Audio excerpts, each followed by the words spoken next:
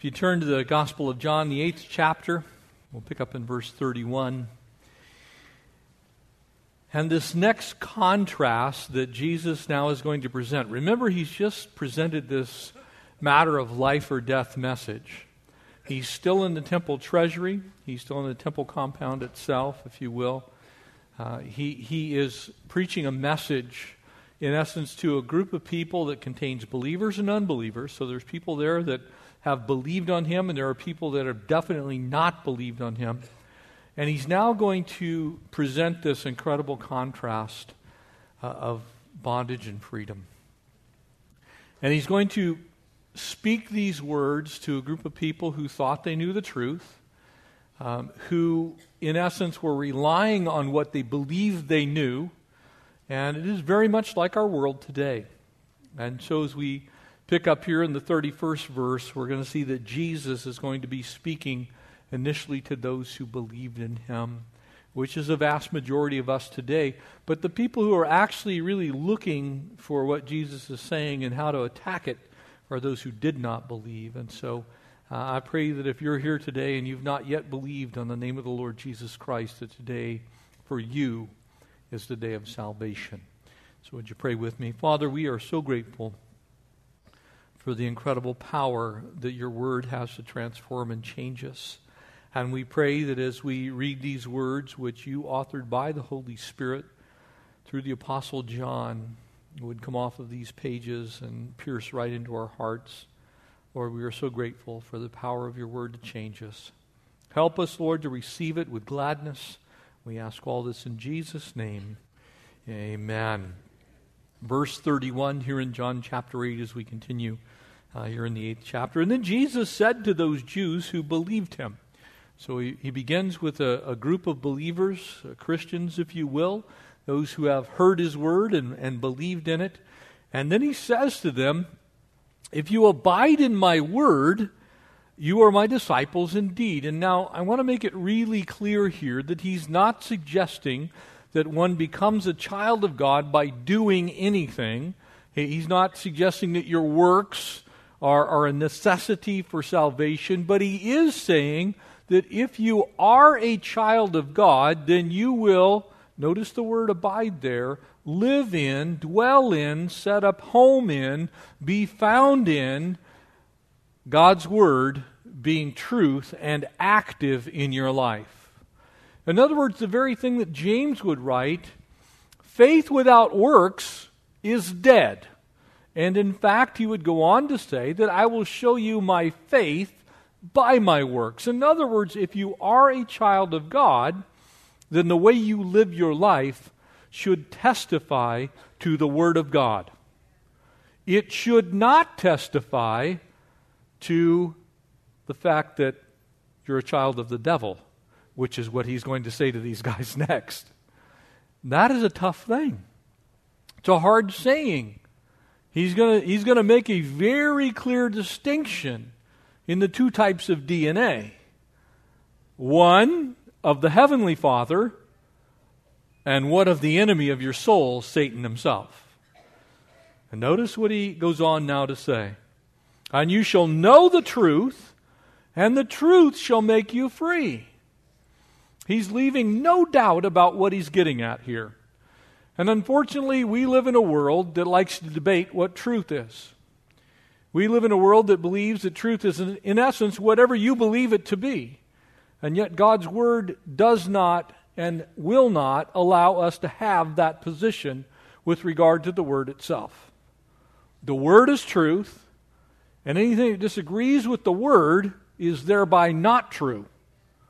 So if someone comes to you and says, I just got a new word from the Lord, and I can live with my girlfriend, whom I'm not married to, and God has actually approved of our physical relationship before marriage, you can look right at that person and say, that wasn't God you heard from. It's not true.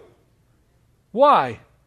Because God's Word plainly declares that having sexual relationship with anybody that you're not married to is sin, and thereby it cannot both be sin and okay with God. So you have a problem with God. Jesus said, if you abide in my word, you are my disciples indeed. You will know the truth, and the truth will set you free from other things that are not truth. They're lies, sinful behavior.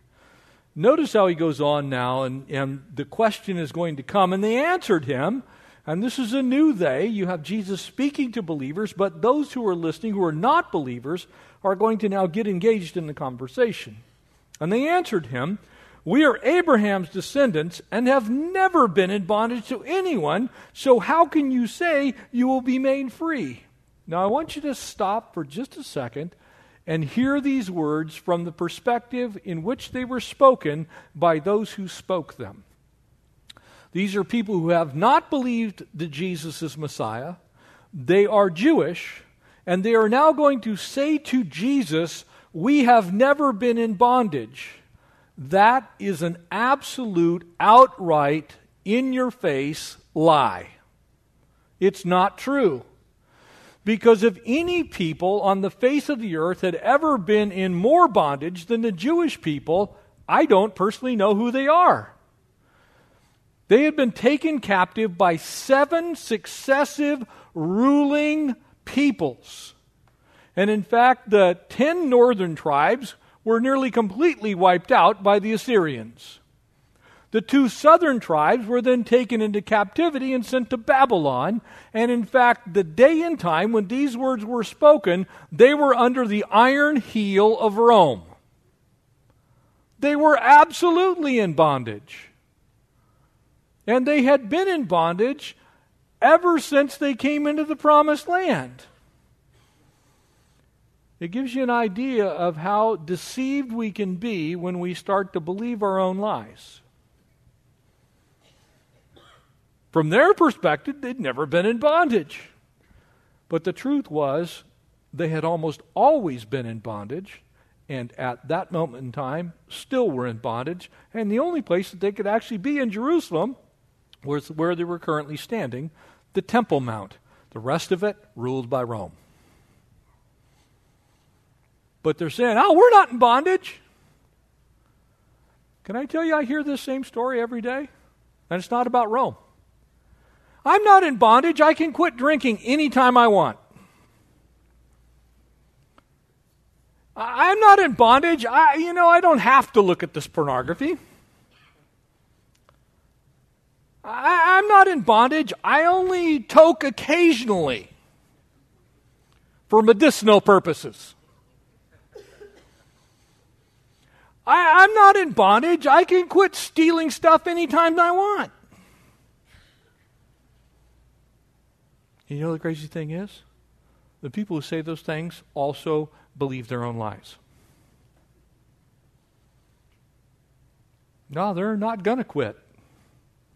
The enemy has a grasp on them, and the proof of it is they are walking in sin, in darkness.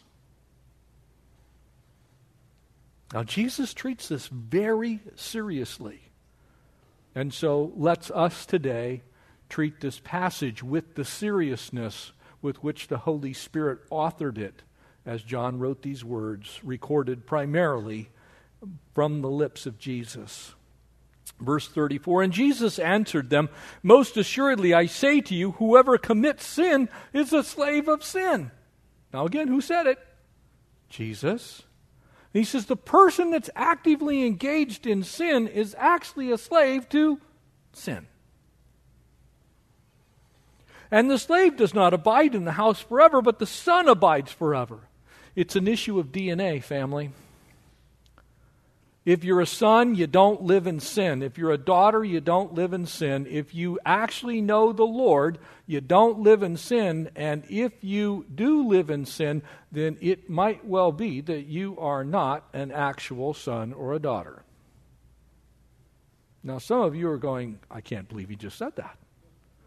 Now, before you mistake what I just said, I did not say you got saved by works. What I did say was that if you're actually a child of God, then your life will change and you will not willingly repeatedly, continually, without remorse, without regret, walk in things that are contrary to God's Word.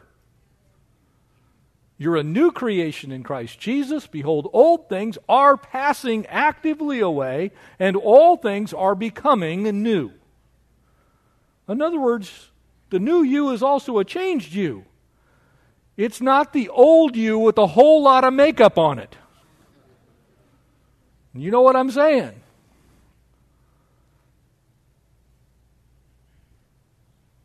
Therefore, if the Son makes you free, you shall be free indeed. Not kind of, sort of, every once in a while, okay, but actually changed and transformed and freed from the bondage of that sin that kept you previously. In other words, you're supposed to be terrible at sinning.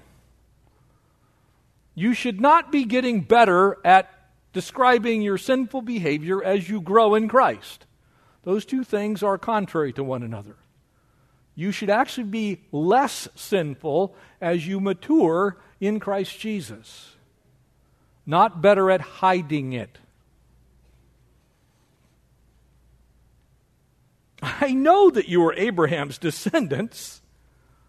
He's saying, if you're Abraham's descendants, you kind of ought to know who I am. For you search the Scriptures, remember what he's already said, for you think that in them you have life, but they are these who speak of me. But you seek to kill me. Why? Because my word has no place in you. Brothers and sisters, family, you need to love God's word. You need to have a heart for God's word. God's word, as a child of God, should have preeminence in your life as a believer. If you don't like God's word, there's something wrong with your relationship with God. And you need to be concerned about that. I am fearful when people come to me and they walk in my office and they say, well, I know the Bible says, and the next word is B-U-T, but... and then they name the passage that doesn't apply to them. That is a very scary place to be, because that makes you the arbiter of truth. That means that you think you have a line to God that has freed you from what everyone else has responsibility for, which is He has spoken in His Word that something is true, and you said, except when it comes to me. Don't let that be you, because it's a lie from the pit of hell. It's not true. If God's Word says it, we are to believe it, and as the bumper sticker says, that should settle it. Amen?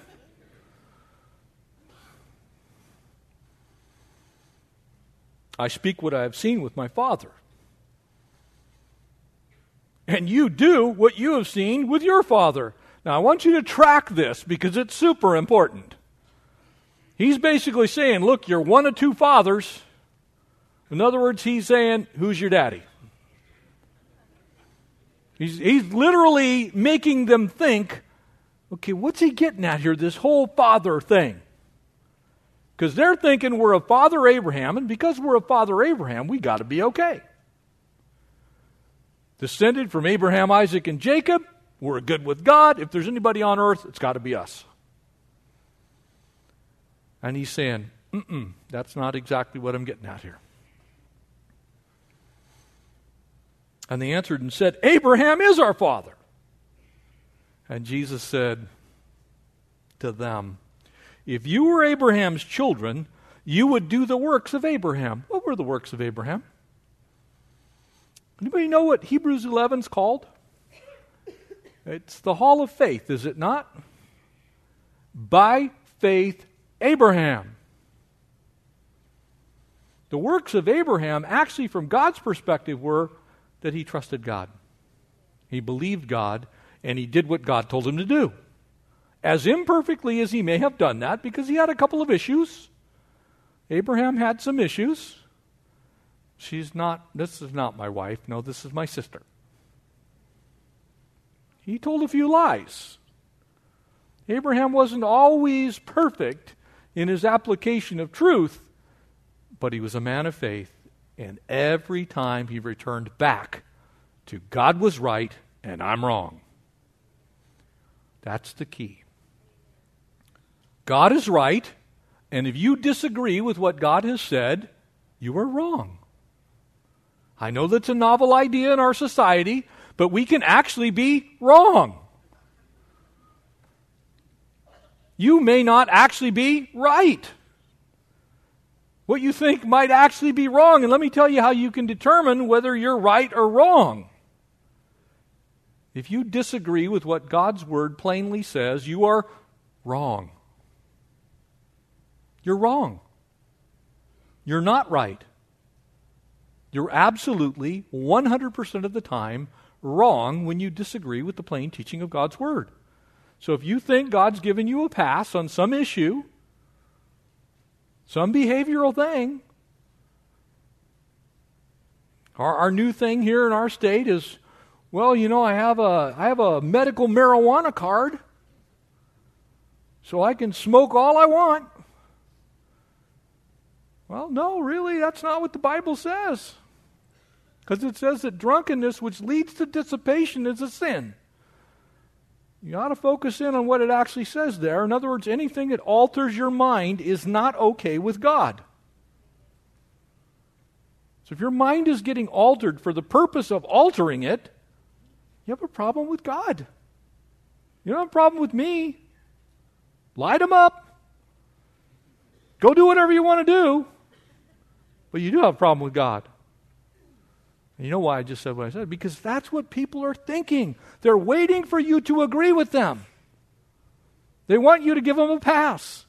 They want you to be the one that validates that what they want the Word to say, it says.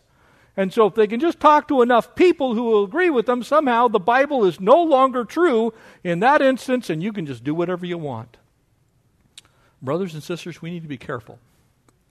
Because we live in a day and time where this is the prevailing thought process that exists in much of the church.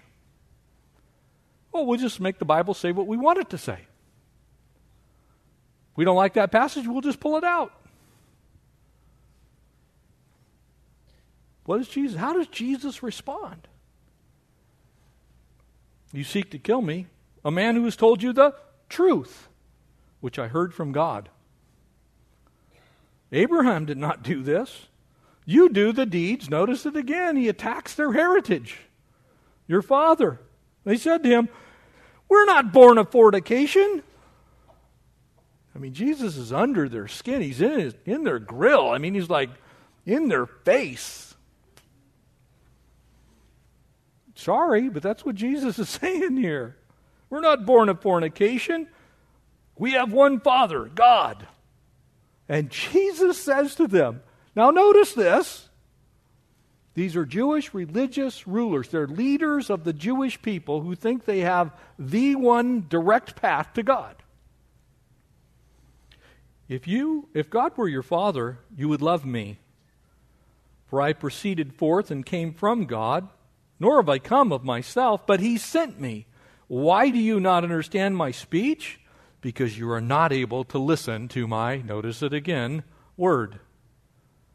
In the beginning was the Word, and the Word was with God, and the Word was God. Who is that? Jesus. Jesus is the Word. What He spoke was truth. He's saying, look guys, you got an issue. And now He uses, this is the most friendly verse in the entire New Testament. You are of your father, the devil. I don't suggest that you say that to everyone that you meet. But it worked here with these guys. Because he's trying to tell them, look, you've got an issue. You think you have the right father, but you don't. Because you disagree with the Word. The Word is speaking to you, and you don't want to hear the Word. When the Word is speaking to you, you need to hear the Word. Honestly, I couldn't care less if you agree with me specifically, but I definitely, absolutely, 100% of the time want you to believe what God's Word says. Because what it says is true. God didn't make mistakes. He didn't place a Old Testament thinking onto a New Testament people. What it says in the Old Testament is verified in the New, and what he says in the New is applicable for us today, even though it was written 2,000 years ago. His word is truth.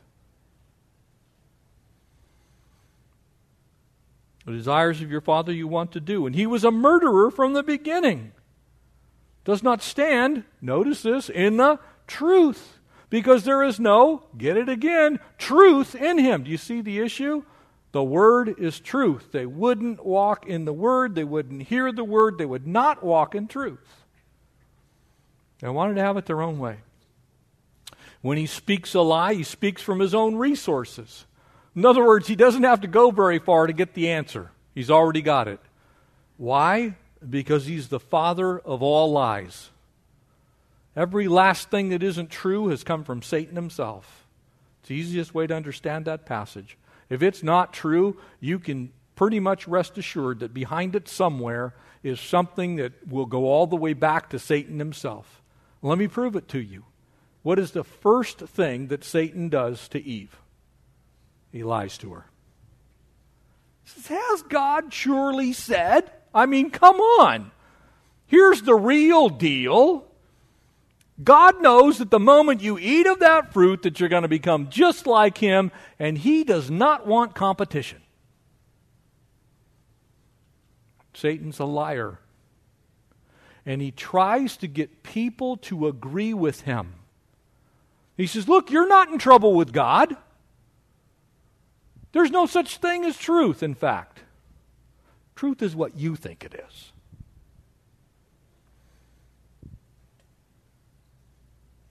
He's a liar and the father of it. Because I tell the truth, you do not believe me. Which of you convicts me of sin? And if I tell the truth, why do you not believe me? Remember, he's attacking who is their father. And the issue is the Word of God and truth. He who he who is of God hears God's words, and therefore you do not hear, because you are not of God. Ow. Well, let me just pull a few things out in our remaining time. What's truth?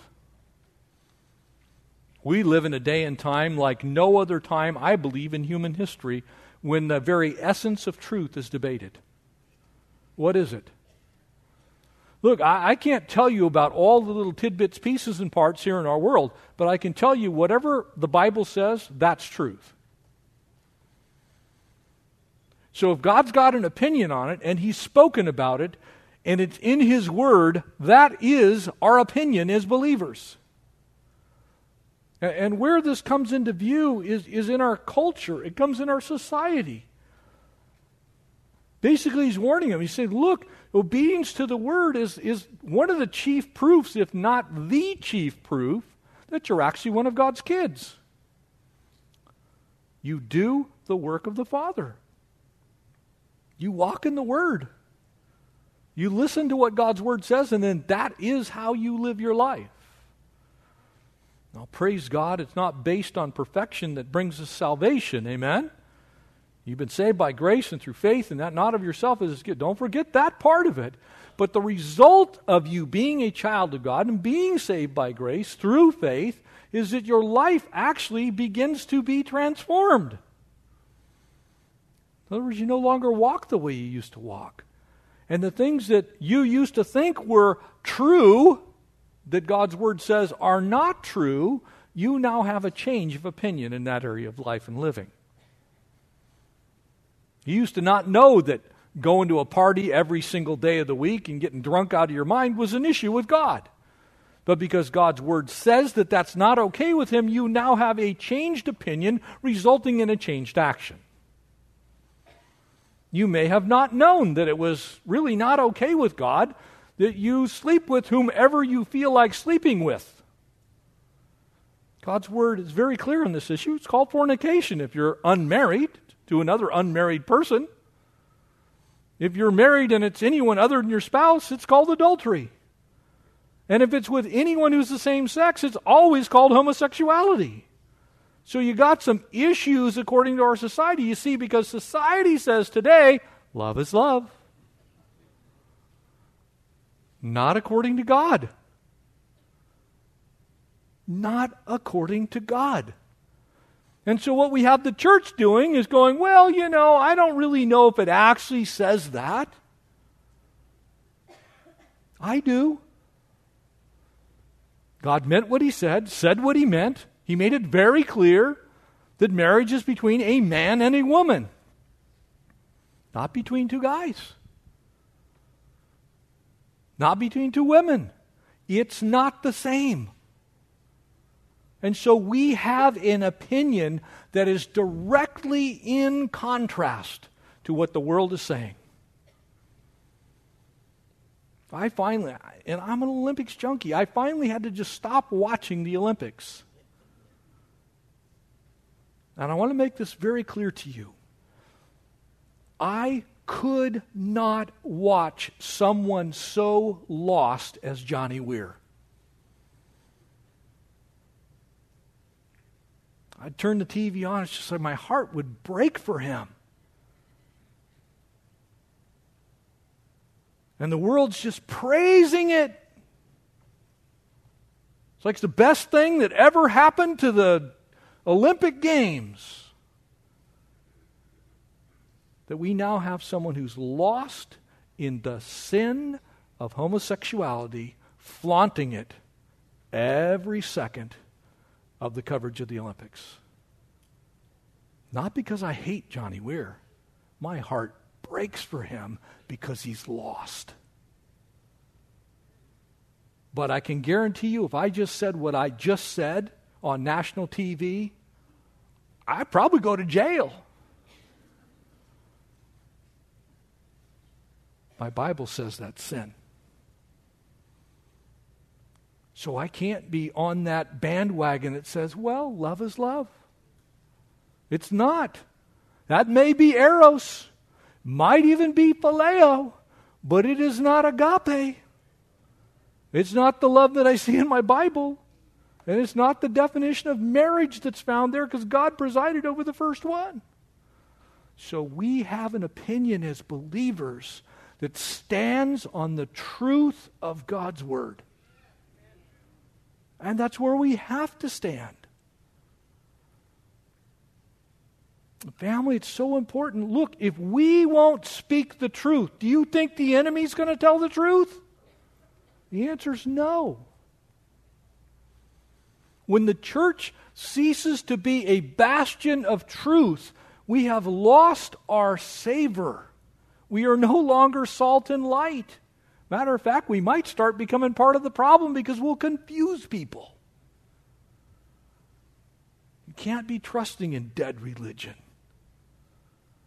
I've talked to so many. You can buy an ordination certificate on the internet.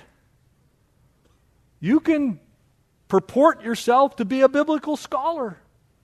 I had a guy come into my office a couple of weeks ago, absolutely settled on the fact that Jesus was Chinese.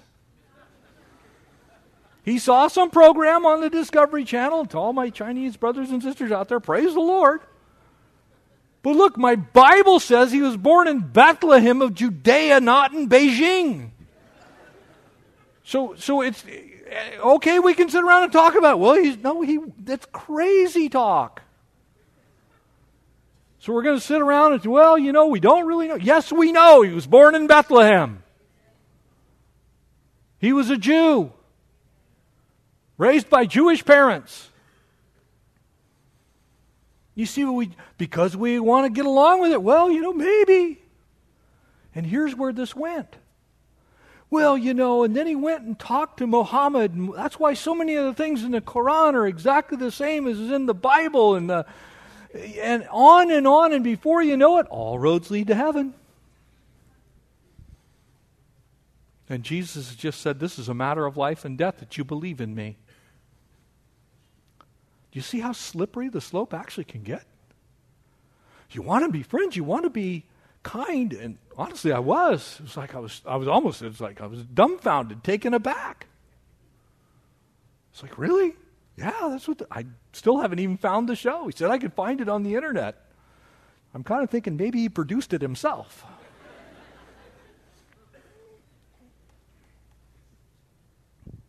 We can't trust in anything except the truth of God's Word. This problem is so alive. It's alive in liberal theology. People make up their own truth. You know, when people come, we go to God's Word here in this church. We prefer not to use the term counseling because it's misleading. We do biblical instruction. When you come here for counseling, you're going to get biblical instruction because thy word, O Lord, is truth. So we'll go to the Word and we'll see what the Word has to say about it, because I know I can't mislead you if I simply tell you the truth of what God's Word says about some subject that you may be struggling with. What a contrast this is. But it's the contrast between heaven and hell and dark and light. It's the contrast between saved and unsaved. That's why Jesus emphasizes the Word, the truth.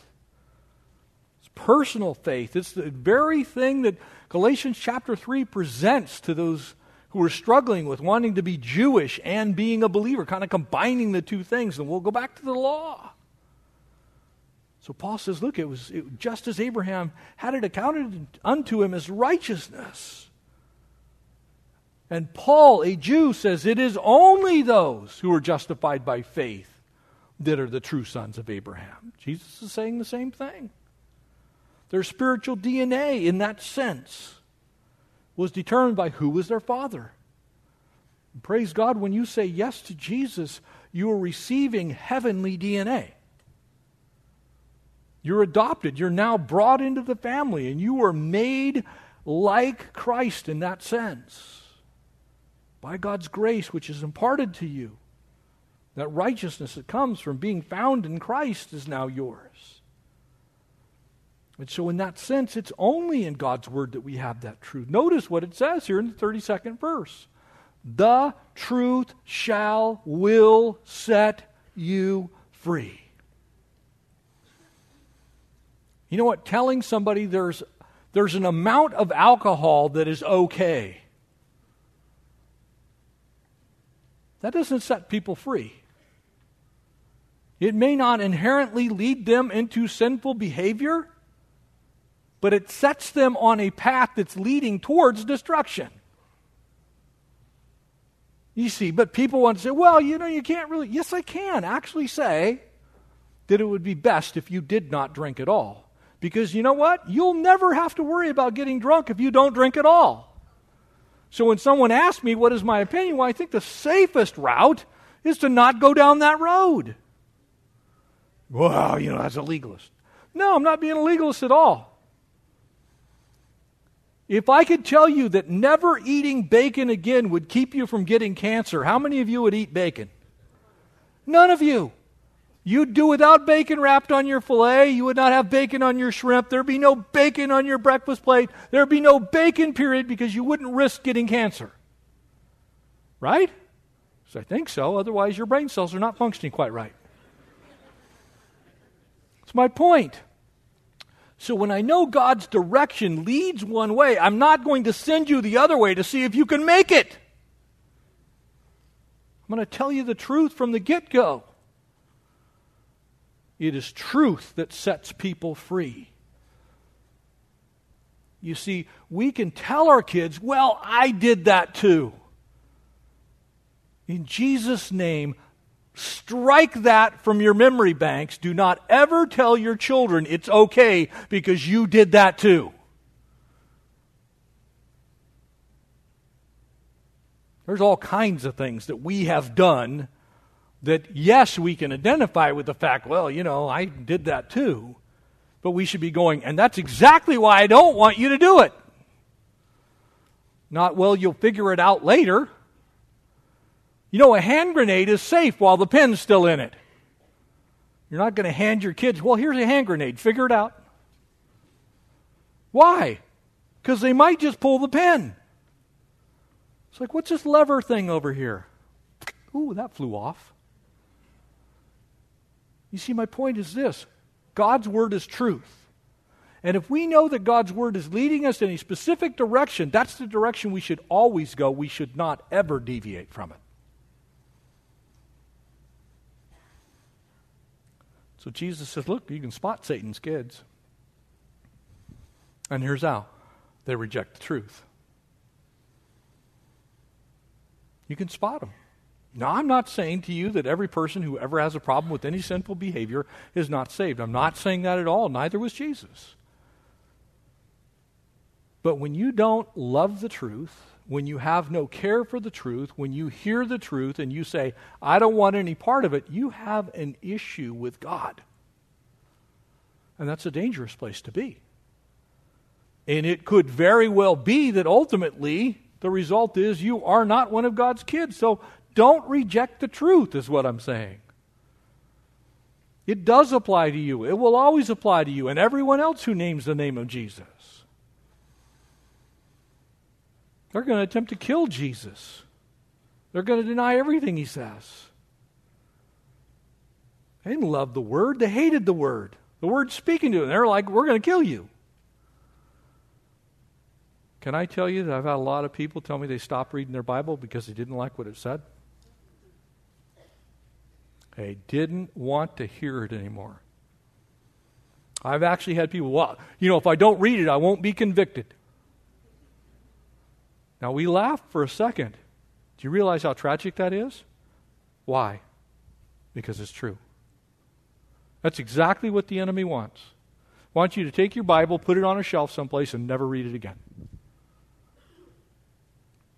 Here in this church, you need a Bible. You need to bring your Bible every time you come to church. And when you bring your Bible and come to church, mark up your Bible, and then go home and read your Bible some more. If you don't remember a word I said, read your Bible. The reason they didn't understand that truth is they rejected it because that was the work of the Spirit. I want to leave you with this, because I want to leave you with some hope. God's Word is absolutely true. And because it's absolutely true, you have been saved by grace and through faith, and that not of yourself, it's a gift of God. Amen? But it's also true that you're going to show everyone, the world included, your new position in Christ by how you live your life. That's also true. Those are not competing truths. They're both true. So what should happen is that grace that you have received should result in a grace-filled life. A life that looks a whole lot like what your Bible describes. Loving and kind and gentle and as sin-free as possible. And when you do stumble and when you do bruise your toe and when you do trip over something and you end up in a place you shouldn't go, you immediately recognize that and say, Lord, I'm so sorry. That's what grace does. Grace is ready to forgive in a moment's notice, for if you will confess your sin, He is faithful and just to forgive and to cleanse you from all unrighteousness. But you want to love the truth. You want to walk around going, Lord, show me some more truth. Don't let me walk believing that I'm okay in this lie that I've been telling myself so I'll feel better about it. Because that will bring you bondage to sin. And if you walk in that bondage long enough, as probably almost anyone in this room, if you walk with the Lord for any period of time, you are already delivered from some kind of bondage. Amen? That's why the Apostle Paul said, don't go back to it. Who entangles himself again in the affairs of this life? Having been delivered. For it's a whole bunch tougher the next time. That's why repetitive sin eats away at your soul. It corrodes the very person you are in Christ Jesus. And eventually you can't even tell who you're supposed to be because you got a foot in both places.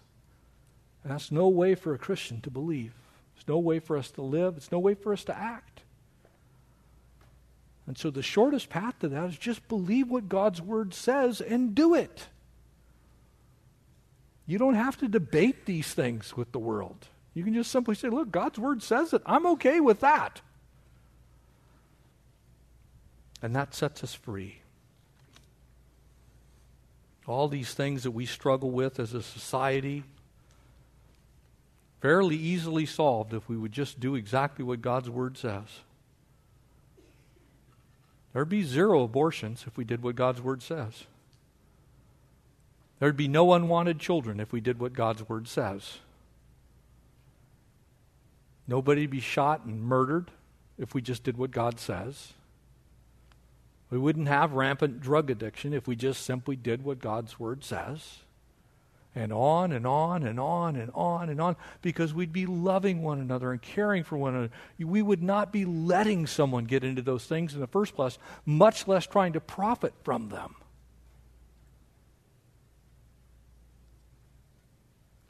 God's Word is truth.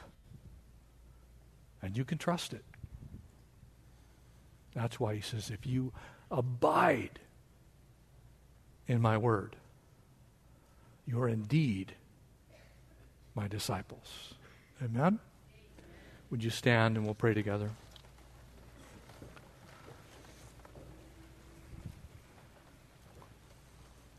I know this passage is difficult. It's a tough one. This whole section is tough.